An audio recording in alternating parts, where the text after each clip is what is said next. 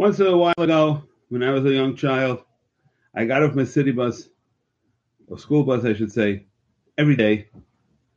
And waiting for me when I got off the school bus was a bunch of kids, non-Jewish kids from the area. And every day, for like a week straight, I got off the bus, and they would promptly beat me up, take away my briefcase, take all my papers and homework from school, and throw it all about the street. It happened every single day for about a week straight until I figured out that I'll get off at a different bus stop and walk a couple blocks home. So these kids won't beat me up every day. Grant you that I was in second grade at the time, so you can figure out how old I was. Now, normally, if that's happened to somebody, I would hate them for the rest of their lives. But as you know, we are Am Yisrael. And the mitzvah in the Torah is that we don't hate. So, this week is Parshas Zachor, and yet the Torah tells us to erase anything that had to do with Amalek, and don't forget what they did to you. If we're supposed to be people that don't hate, we're a peaceful nation. Akol Kol Yaakov, Yadayim Midei Esav. We fight with our davening, with our learning. We don't fight with our hands. There's a mitzvah le'sisna esachicha b'levavecha. You're not allowed to hate. Not allowed to hate your brother. So what's going on here? Why is Amalek so different? In order to understand this a little bit better, we have to remember that the Torah, there are 10 zechiros in the Torah. 10 times you have to remember things the Torah tells us. But the four main ones, which these are the four that set us up on a daily basis, is I'm linking together two, which is Mitzrayim, Yetzias Mitzrayim, which we say on a regular basis, and also we're remembering Har Sinai, because Mitzrayim was really just a lead up for us accepting the Torah. Also, the mitzvah is to remember what the Rabbeinu Shalom did with the Be'er Miriam, that when Klal Yisrael was stuck in the desert with nothing to eat and nothing to drink, he sent along a rock, and from that rock came a well that Klal Yisrael was able to sustain themselves in the Midbar. In addition to the man, they also had water to drink, fresh well water. And then, of course, after that comes the Kedushas Shabbos. That Shabbos comes around once a week, although there's a mitzvah to mention Shabbos every single day, as we say in davening, Hayom Yom Rishon b'Shabbos, Sheni b'Shabbos, we mention Shabbos every single day of the week.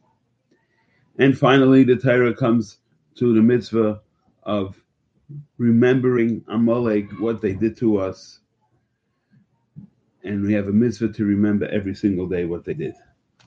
Of course, the question remains, so Sinai and Mitzrayim we remember. Why? Because we have to know that the Torah came from Shemayim. Rabbeinu Shalom sent us the Torah. And the reason that he sent it to us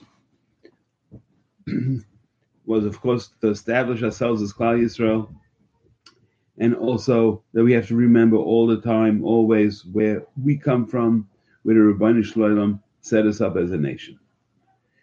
And we have to remember the mitzvah of the Maaseh of Miriam, and the man is to remember that the Rabbeinu Shalom does not put any creation in this world without providing them with parnasa.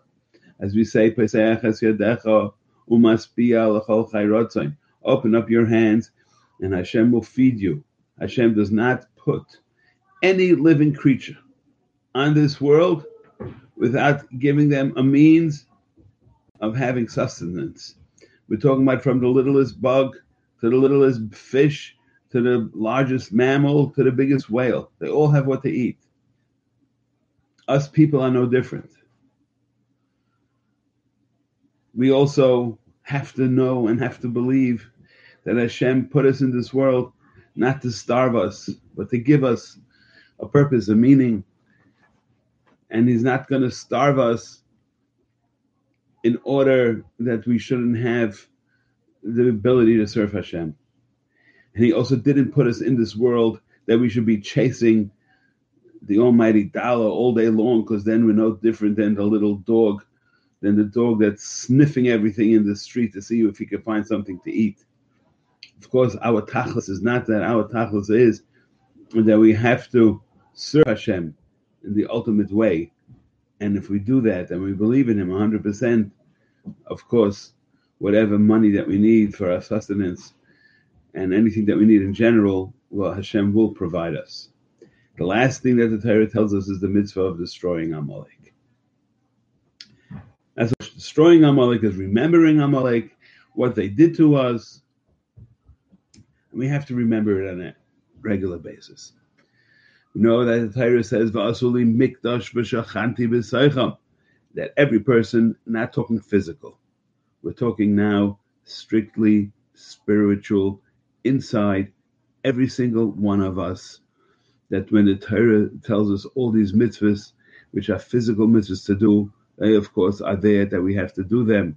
But even more importantly than that is that we have to internalize, just like every vessel has an inside and an outside, so too us people have an inside and an outside. When the Torah says, "Va'asuli mikdash v'shachanti b'seicham," make for me a Beis Hamikdash and I will reside in it. Of course, as all the Sfarim Taichet is talking about us individual. Make for me a place and I will reside inside you. What kind of place should we make? We should make a place that Hashem will want to be amongst us, which means that we are not chasing Gashmias all day long. We are chasing Ruchnias all day long. Whether it be Torah, Avodah, Gemilas Chasadim, what can we do to enhance Hashem's name? What is the mitzvah of Amalek? Maisa, the whole story of Amalek happened on the way out of Mitzrayim. And Amalek was yes, of course, everybody knows the famous Rashi, that the reason why Amalek was the worst of the worst was because they were the ones who came and attacked first. Right? That who was the first one? The marshal is the first one to stick their foot in the hot tub, right? So they cooled it off for everybody else. But now let's internalize the whole mitzvah of Mechias Amalek. What is the power of Amalek? There is a thing in the world which is called a klipa. A klipa means a shell. A shell is usually not edible, and the reason it's there is to protect the inside. So if we have the ability to protect ourselves from the shell, from the klipa that is surrounding us, so then our insides will be protected. Now, the main klipas, many of them that are in the world, the most common one that people know of is what we call the Nachash HaKadmaini. And the Nachash, obviously, he was able to entice Chava to eat from the Eitz Hadas. And then we have other klipas that are around, some are less known. One is called Klipas Klavim, which is not so well known. And of course, the third one is Klipas Amalek, which is much more well known. But if we call it Amalek, we just think, oh, we'll find an Amaleki, and well, it's a mitzvah to kill them. Everybody says that the Nazis were Amalek. Don't know anything for sure, but one thing we do know 100% sure is that inside every one of us, there are outside influences, which are Amalek. Some are related to Amalek. Some are related to Nachash HaKadmaini. Some are related to the Klipas Klavim. All have negative influences on us. They all are coming to influence all of our physical pleasures, of all the things that we have in this world, which is either for covered or for money, which also, once you have enough money, then the thing that comes afterwards is covered. That's what money buys. Because once, how many hot dogs can you eat in one day? Also, that's also a physical pleasure. And so the whole purpose that we are in this world is to, in order to serve Hashem, it's al ha'asid. Our purpose in this world is not for the present, but our purpose in this world is for the future. And you see that in the name of the Rabbeinu Shalom, name of Havaya. Havaya includes Haya, Haiva, V'yiyah, was, is and will be. What does that mean? That since we cannot distinguish 1 second from the next, we can separate them. So every second is a piece of the past, piece of the present, piece of the future.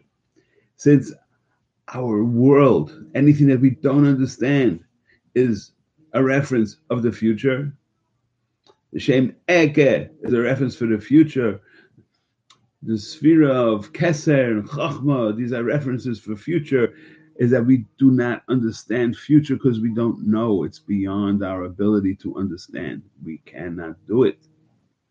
Therefore, we take things from the past and we have to turn them into a future. In other words, by the Rebbeinu Shalom, there is no concept of time. Time was given to Bnei Adam. People have the concept of time. We can't really understand because it wasn't put in our brain power to understand this midah of time. But anything that happened in the past is something that happened in the past is happening now in the present and is happening in the future. Therefore, we have to take from what we call past and internalize it in our present, in our pnimius. And then we could use it in order to move forward in the future. Raya L'Davar is, by the way, that received by Moshe Rabbeinu. Rebbeinu Shalom said in the pasuk, that you could only see the back of my head, you cannot see the front. What's the pshat? Pshat is that you cannot see the future, you could only see the back. By Kodesh Brichu, we cannot see the front. We don't know the future. We don't know anything. One thing is that we have to work on ourselves and eradicate all the negative influences that come to us on a daily basis. That's Timcha Zeichar Amalek. Take away that klipa, take away that bad midas, take away the bad influences, which we call Amalek. And with that, we'll be Zeichar to a Yeshua Gedalah, and we'll talk about Purim soon.